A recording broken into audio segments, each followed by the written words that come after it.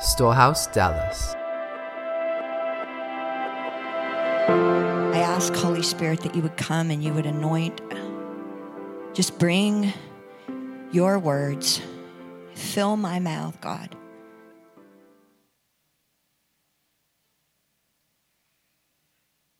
Yeah. All right. More, Lord. More. More, Holy Spirit. Yeah.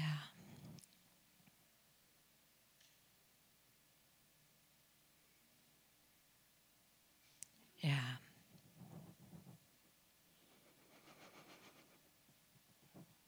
You know, the whole reason that we come here and we gather together is for an encounter, you know.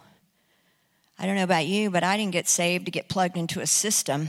I got saved because there was a man that came and got me who knew my name. He knew my name because he created me and he formed me in my mother's womb and he gave me my name.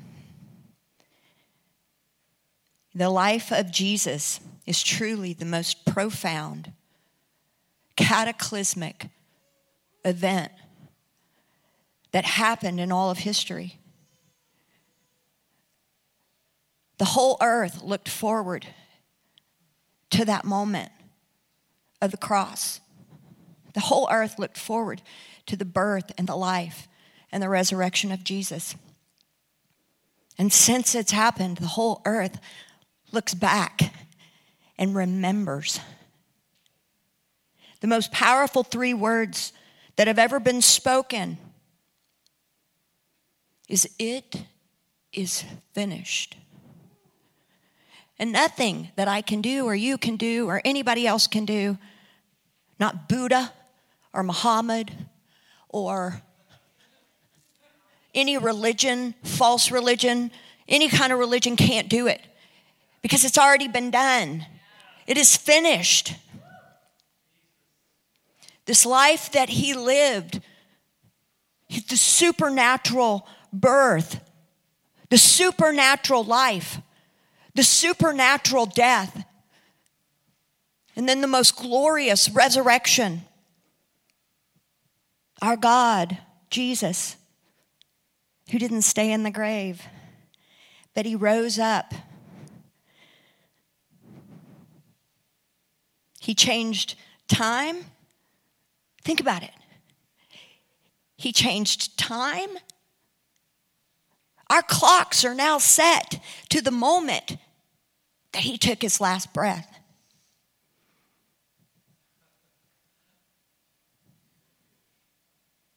He introduced a new race of people, not a religion, but he introduced a new race of people that we would be transformed in his likeness. And he created Christ men and Christ women through the actions of the cross.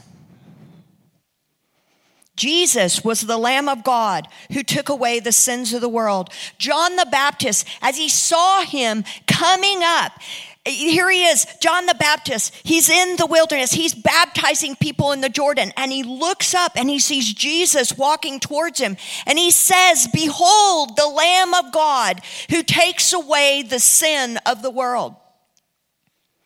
He saw him for what he was, and he realized that this was going to be the blood that was going to be painted over the doorpost of every human heart. And he was prophesying that the Lamb that was slain before the beginning of time had just stepped onto the scene.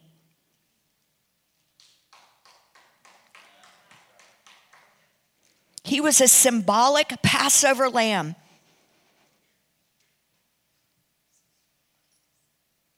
The night before the crucifixion, Jesus is celebrating the Passover, where the blood was put over the doorpost so that the spirit of death would pass over his children.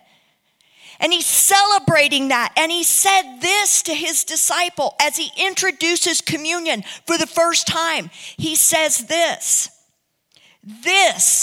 is my blood, not the blood. This is my blood of the new covenant.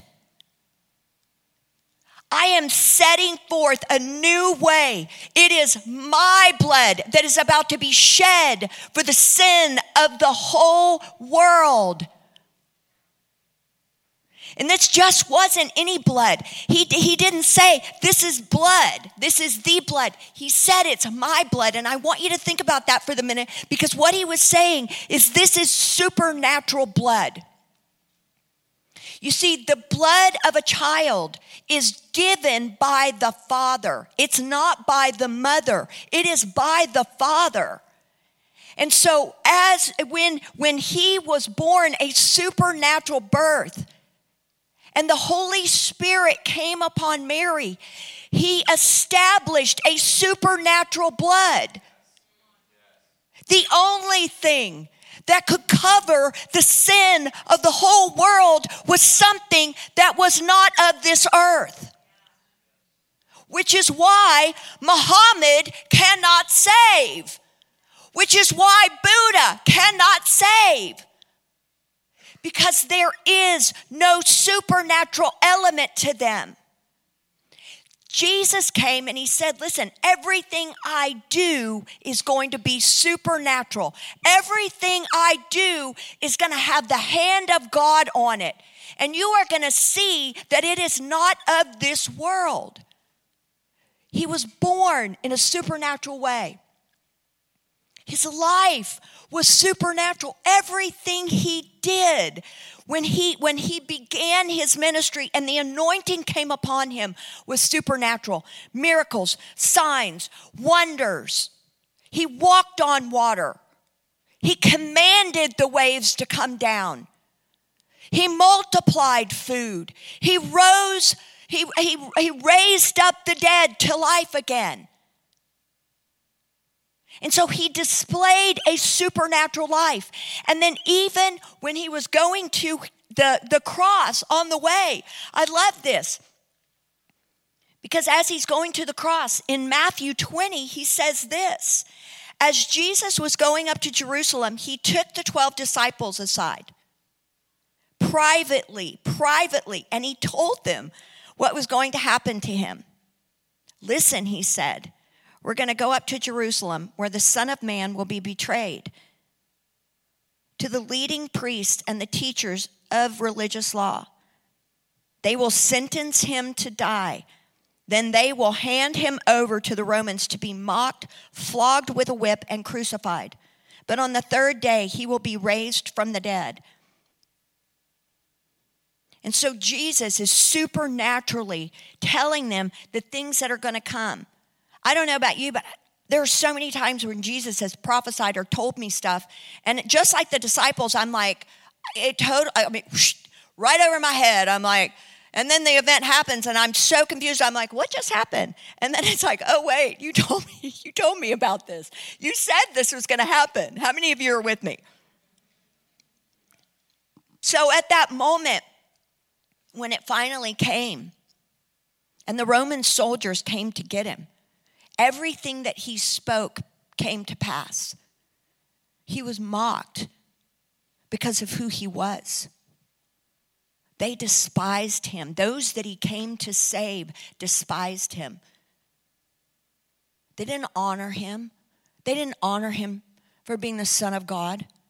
They hated him for being the Son of God. And so they mocked him.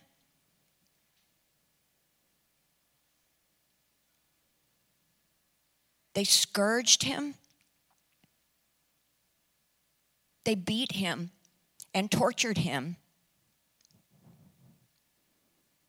The whip that they created, the Roman soldiers, they had these whips that had metal balls in them and bones, the ends,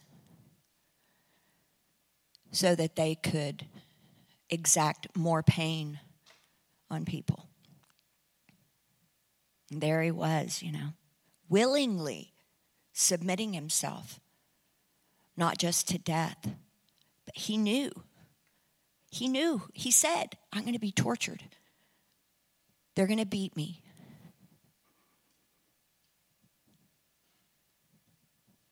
"39 stripes. It's told in not just the word, but in history accounts that it tore his skin open, and so all of his organs were laid bare. And you could see his spinal cord.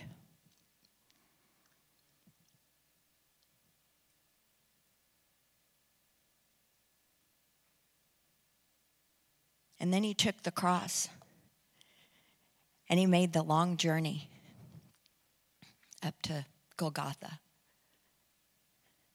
the place where he would die the most unimaginable death.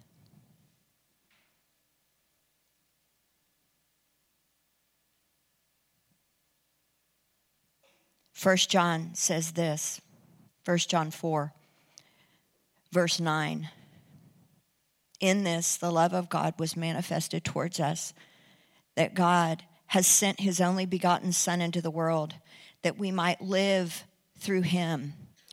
In this love, not that we loved God, but that he loved us and sent his Son to be a propitiation for our sins. As I was preparing for today, I was meditating on that moment when he was receiving the 39 lashes, and I thought to myself over and over and over, I kept seeing him get back up to receive another lash. And it was for love. It was for love. Yes, he was obedient unto death, but it was for love. And the word says that it was because of the joy that was set before him, because he could see us. He's like, I want them so much. I want them to come home. I want them in my heart, and I want to spend eternity with them. I don't ever want to be away from them again. So I'm going to stand up again and again and again and again, and I'm going to take another lash for love, another lash for love, another lash. That you'll be saved, and you'll be healed, and you'll be mine. For him, it was personal. I was on this plane ride coming home from California from visiting Ashley and Jeremy.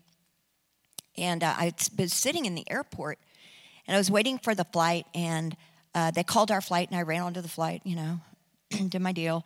And I'm on that, the narrow part where that you walk, where no human can actually walk. You're like, excuse me. And so I realized I left my carry-on luggage back in the airport. And I thought, oh my gosh, well, I've never done that, And so I go back, and then there it is. And so I'm wheeling it back on. Here I go, click, click, click, click, click, again down that very narrow, talk about the narrow way. So I'm going back, and there's only one seat left. Southwest Airlines. There's only one seat left, and so I thought, okay, you're up to something, Lord. You're up to something. Oh, I knew I was in a moment. I'm having a moment. There's something supernatural about to transpire here. And so I sat between an African-American woman and a businessman. And so I got in there, and immediately, bam, whew, I knew it was game on. We were about to have a great flight, right? And so I turned to her, and I said, hey, she told me her name and everything. And usually, how many of you go on a flight and you go, put the earbuds in, you're like, don't talk to me. This was not that flight. Not that I haven't had those, but this was not that flight. And so I began to, she said, yeah, I live in LA, and I'm a student, and I go to school at, I think it was UCLA or something, I don't know. But anyway, I said, I can see that you're an opera singer. And she's like, how'd you know that? And I began to prophesy to her, and I said, you are going to go to France, and when you get to France, you are going to become an intern of a famous opera singer while you're there. And she was like, oh my gosh, please, you're saying that because I've applied for this internship in France. And so she's saying all of that, and I'm thinking, oh gosh, this is really going to be a good one. So I thought, all right, I can't wait to see what the Lord's going to do with the businessman next to me. So I'm like, hi. Well, I can't get a read on this guy. Holy Spirit's like, I can't see anything. It's just totally blocked. And so I just start talking to him and everything. And turns out, he starts telling me, well, when you get on a flight and everybody starts telling you their stuff, and you're like, oh, wow, you are really oversharing here. Where I'm married. No, anyway. So he starts telling me, his life story, his pain and his sorrows, and he starts telling me that he's Catholic and now he's an atheist, or I don't know, something like that. An atheist, or what's that other thing agnostic. There it is. Yes. I was like, I don't even know, whatever. I got good news for you today, buddy. And so as I'm talking to him, this baby, like 3 rows up, starts crying. And I'm not talking crying. You've been on that flight where the baby's like screaming at the top of its lungs, and it has this really sharp sound, and the whole plane is like, please do something, Mom. And so doesn't stop crying. And I'm thinking, okay, I cannot preach the gospel because this man can't hear me. And so this is really getting annoying. So I don't even know. I just said, hey, you want to see something cool? And he's like, yeah, what? I said, you want to see that baby stop crying? And he goes, yes. And I said, all right, in Jesus' name, I command you, baby, to stop crying. And I command the peace of the Lord to come on you. A full out scream goes, and he goes, what was that? And I'm thinking to myself, trying to play it cool, like, oh yeah, this happens all the time. Oh, that was the Holy Spirit, So I said to him, let me ask you a question. I said, do you think that the God of all the universe, who created the heavens and the earth and everything in it, who clothed a horse's neck with thunder, who placed the stars in the sky and knows their names, who told the water and the oceans how far it could come, who measures the deep and knows where the snow comes from, who created a baby's breath and a child's laughter and a billowing brook and trees that are so majestic and flowers that are so beautifully clothed. Do you think that God said, hey, I think I'm going to send my son down to the earth to be born supernaturally, to die a horrible death on the cross, so that we can start a religion? I said, what about that makes sense?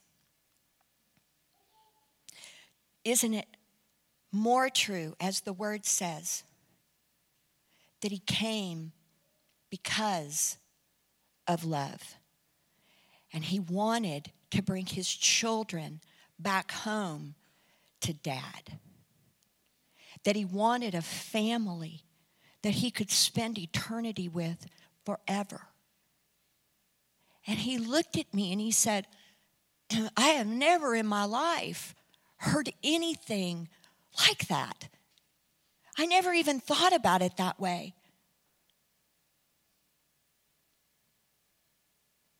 For God so loved the world that he gave his only begotten Son, that whoever believes in him should not perish, but have eternal life forever and ever and ever. And he will spend eternity with us, and we will spend eternity with him. And I know for myself, and I know so many of you have this very same testimony, that I encountered a supernatural God. And when I did, nothing in this earth mattered, but it changed everything in my life. And I said, I have to have that kind of love. I have been changed from the inside out, because it's only a supernatural blood that can change the human heart and the human mind, so that we too would begin to look just like Jesus. So turn in your Bibles now to Revelation 5. And this is truly one of my favorite scriptures.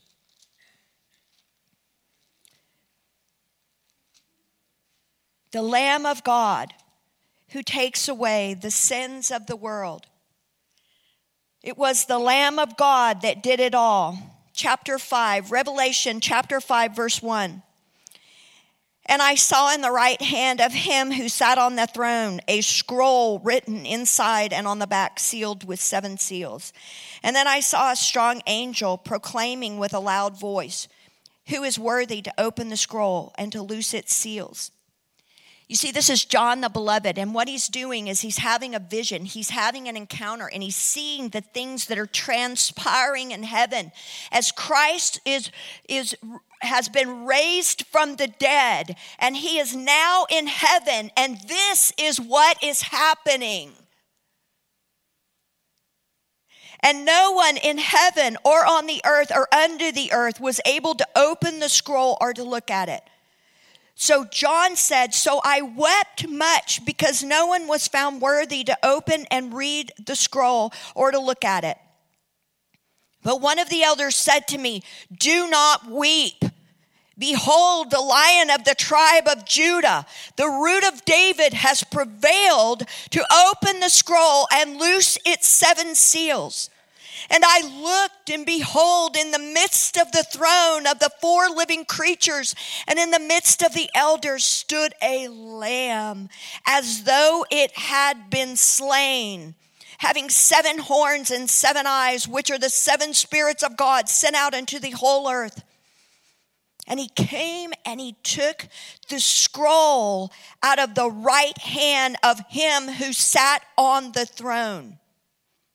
Now, when he had taken the scroll, the 4 living creatures and the 24 elders fell down before the Lamb, each having a harp and golden bowls full of incense, which are the prayers of the saints. And they sang a new song, saying, 'You are worthy to take the scroll and to open its seals.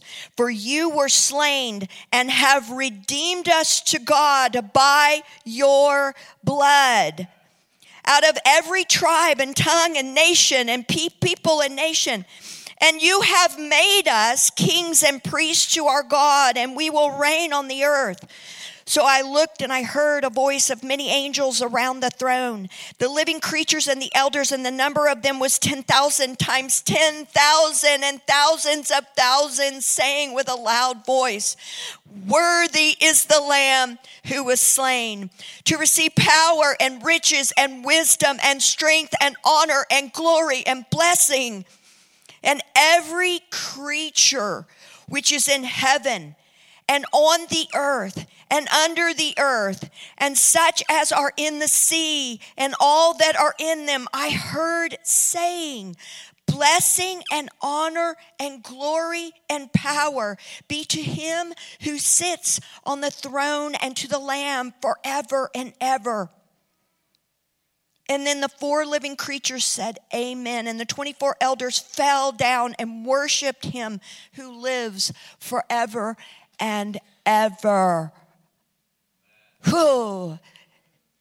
The Lamb that was slain has opened the scroll. And so there is a new song that is being sung. It is not only being sung by the 24 elders and the 4 living creatures and all of the thousands upon thousands upon thousands and countless and countless and countless of angels, but they're all singing the new song, which is there's now a people on the earth, and he has come.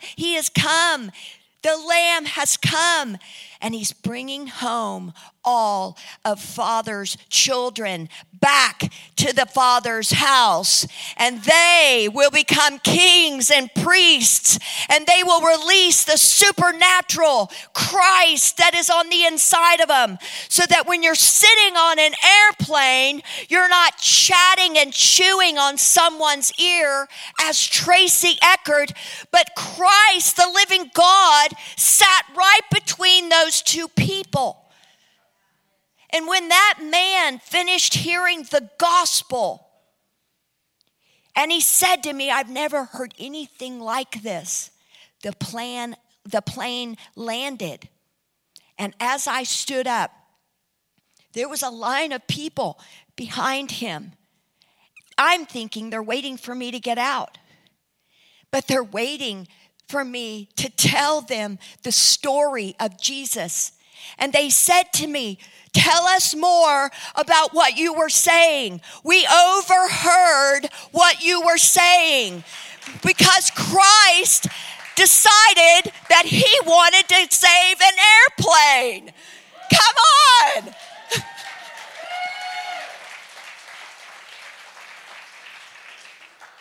You see, the world is hungry. It's hungry for the reality and the truth of who Jesus is in you and in me. Religion didn't save me. I caught a whiff of that and I said, no, thank you. I don't want the rules, and I don't want to be put in a prison. I'm already in a prison. But when I met Jesus, he set me free to love and to love and to love and to love and to love. He taught me how to love when I should be offended. He taught me how to love when I should hate. He taught me how to love and choose love over and over, and he empowers me to love the homeless, to love the prostitute, to love all of us who are in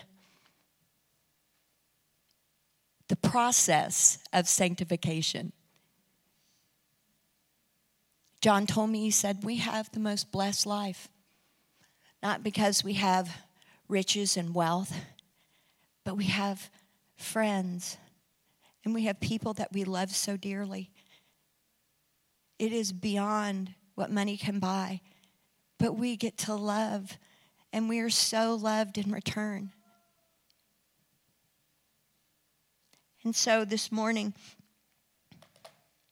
I want to offer you this kind of love. Some of you are needing a supernatural encounter.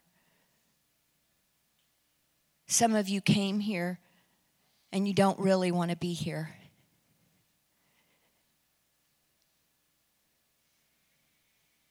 Some of you are remembering what it was like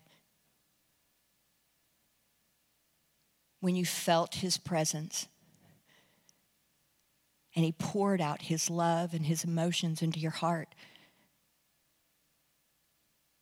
And you want that again, but it's so far from you. And so this morning, I'm just going to ask the Holy Spirit to come.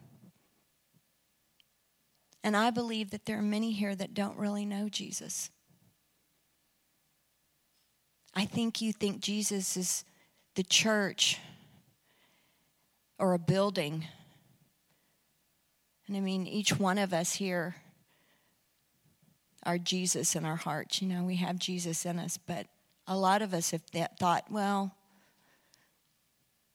I don't know if I can do that.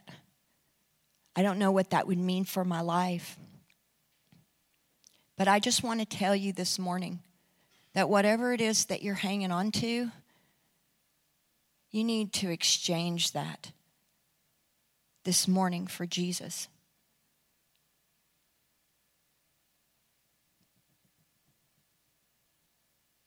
So Holy Spirit, I ask that you would come.